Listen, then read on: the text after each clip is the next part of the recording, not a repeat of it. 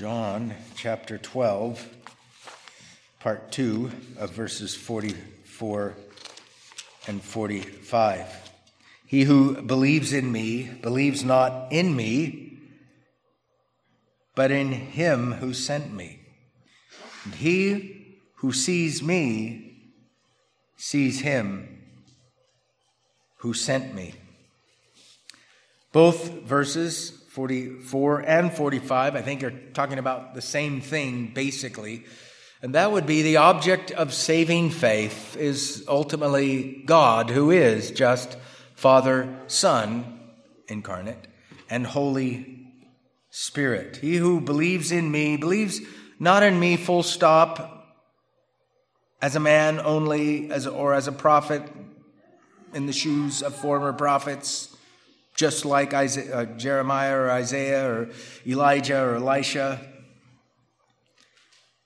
But he who believes in me believes not in me according to my manhood alone, but you also believe in me and in him who sent me, that is my Father. And therefore, since my Father knows me and I know my Father, there are two divine persons he's talking about there, the one sent and the sender. And he who sees me perceives, understands, knows my true identity as God-man, incarnate, suffering, and then glorified Redeemer of God's elect, eternal Son of the eternal Father, the begotten Son of the Father, though sent. By the way, was his divine nature relocated to a place it was not before at the incarnation? We can't, you want to, at first read, you go, well, it says, I have come down from heaven. I was sent from heaven. Can an omnipresent, a ubiquitous divinity be relocated from and to, from one place to another place? The young female theologians are going, no, right? Good.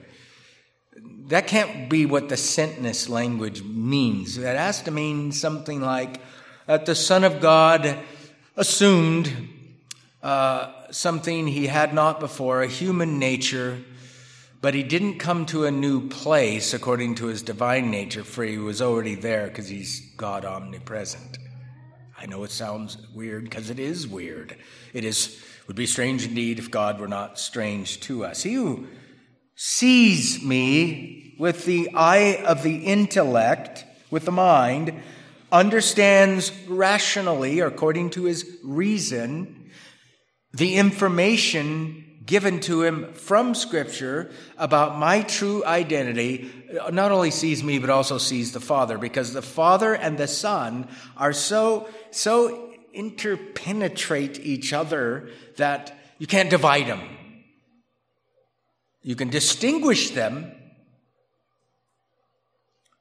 I and the Father, too, are one. Can't divide them, but you can distinguish them. He who sees me sees him who sent me. So, after doing the exposition of those two verses, we had some contemplations really quickly. The first one was we see here the importance of a robust use of other texts in John and elsewhere to help explain the meaning of John 12, 44, and 45. I already went through that, so I'll just state it. Secondly, we see here the mystery of the Trinity revealed through the words of our Lord, and that second contemplation drove us to sing a Trinitarian hymn after I cited a portion of what men call the Nicene Creed. And I concluded that this revelation of the Trinity should fuel our praises. And then the third contemplation is this.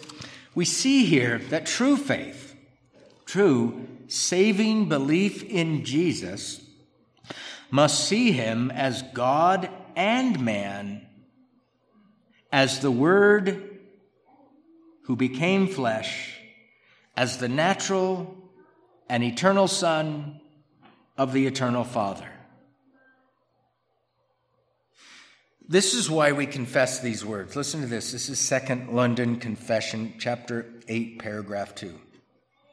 The Son of God, the second person in the Holy Trinity, being very and eternal God, the brightness of the Father's glory, of one substance, and equal with him who made the world, who upholdeth and governeth all things he hath made, did, the Son of God, did, when the fullness of time was come, take upon him man's nature, with all the essential properties and common infirmities thereof, yet without sin, being conceived by the Holy Spirit in the womb of the Virgin Mary, the Holy Spirit coming down upon her, and the power of the Most High overshadowing her, and so was made of a woman of the tribe of Judah, of the seed of Abraham and David, according to the Scriptures, so that two whole, perfect, and distinct natures were inseparably joined together in one person, without conversion, composition, or confusion, which person is very God and very man. End of quote. Did you hear the Chalcedonian statement, which I've read before? Did you hear the Nicene Creed that I cited earlier today in that language? And did you hear echoes of scriptural language as well in our confession of faith? Ultimately, the confession of faith is grounded upon the Scriptures, but it's using the language of Nicaea in 381, and the language of Chalcedon 451. It's using classical Christian, Trinitarian, and Christological language, ultimately grounded in the text of Holy Scripture. It's using that language to articulate and to announce to the world, basically, this is what a Christian doctrine of the incarnation means. And I think if you saw it, you can't unsee it. If you've seen the doctrine of the Trinity at least faintly represented or revealed in the words of John 12, 44 and 45. That's what I tried to do this morning. I tried to back up and say, okay, theologically, there's a lot going on here. We need other texts to help us. We got eternal Son, eternal Father. This is what he's saying. If you know the Son as Son of God, you know him as eternal Son of the eternal Father who became man for us and for our salvation. Once you see that in texts like this in John 12, you'll never unsee it. Matter of fact, you'll start reading Trinitarianly, if that's a word, more and more and more. I remember recalling to Brother Ted, we were talking about this earlier, and I said, you know, what rejoices my heart is we have several women, that, including my wife, that have come up to me after sermons and said, okay, you were saying this, right? Yes. Well, if that, therefore that, right? And I said, yeah. What about if that, therefore that, and if that, therefore that? And I'd say, yeah, I think that might be the case. And one time, it had to do with triadic prepositional phrases. What in the world is that? I don't even know what a preposition is. Well, I do, but yeah, preposition is a special group of words that links a noun with a pronoun or whatever, or a pronoun with a verb. So a preposition by, according to, through, in. A phrase is a preposition plus a noun. For of him, and through him, and to him are all things, to whom be the glory forever. Okay, that's one triadic prepositional verse there. Of him, through him, and to him. Of, through, to. From the Father, through the Son, in the Spirit, or something like that. You know, classically, Christians have spoke that way because you have not only a triad of names in the New Testament and the Old of God that identify distinct persons, Father, Son, and Holy Spirit, but sometimes you have these actions of God through him, of him, through him, to him are all things. That is, all things that are created. They come from God, they're maintained by his providence, and they're moving back to God somehow, some way. Could that be Trinitarian the end of Romans 11:36. Obviously, you know my view. I think it is. But nonetheless, if you see it in the verses that we looked at, if you see hints at what we call the doctrine of the Trinity, I think you have to agree that we see then in those verses that we looked at that true faith, true saving belief in Jesus must see him as God and man, as the Word who became flesh, as the natural and eternal Son of the eternal Father. And without that person as the object of your faith, there is no salvation. And so the doctrine of the incarnation, a real incarnation of God, and the doctrine of the Trinity are core doctrines of the Christian faith, without which you don't have Christianity. By the way, we sing these truths. Listen to hymn number 129. Fairest Lord Jesus, watch this, ruler of all nature, that is all that has been made, Son of God and Son of Man. I love that line. Thee will I cherish, thee will I honor. Mere man, mere prophet? No, something unique about him. Thou my soul's glory, joy, and crown. Fair are the meadows, fair are the woodlands, robed in the blooming garb of spring. Jesus is fairer.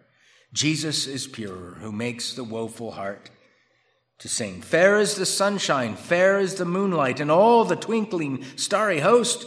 Jesus shines brighter, Jesus shines purer than all the angels heaven can boast. Beautiful Savior, Lord of the nations, Son of God and Son of Man, glory and honor, praise, adoration, now and forever be thine. Amen. So we sing that quite often, don't we? We're singing that rich hymn that's reflective of he who sees me has seen the one who sent me. He who believes in me doesn't just believe in me full stop, but he believes in me in the context of in my relation to the one who sent me, the Father who sent me. He who believes in me truly, really, unto the salvation of their soul, might not be able to articulate incarnation and Trinity, but once they're explained it, they go, wow, this is better than I thought. This is amazing. I can't get I believe it because I see it, and it's from God, but I can't get my head around it. And, where reason wanes, their faith may swim.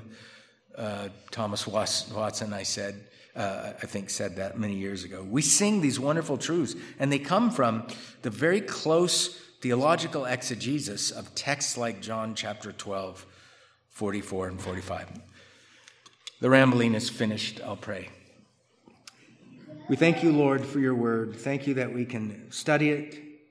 I can expound it. I can muse upon it, meditate upon it with the brothers and sisters, thinking theologically through some of the entailments of the truths of your word. We bless you.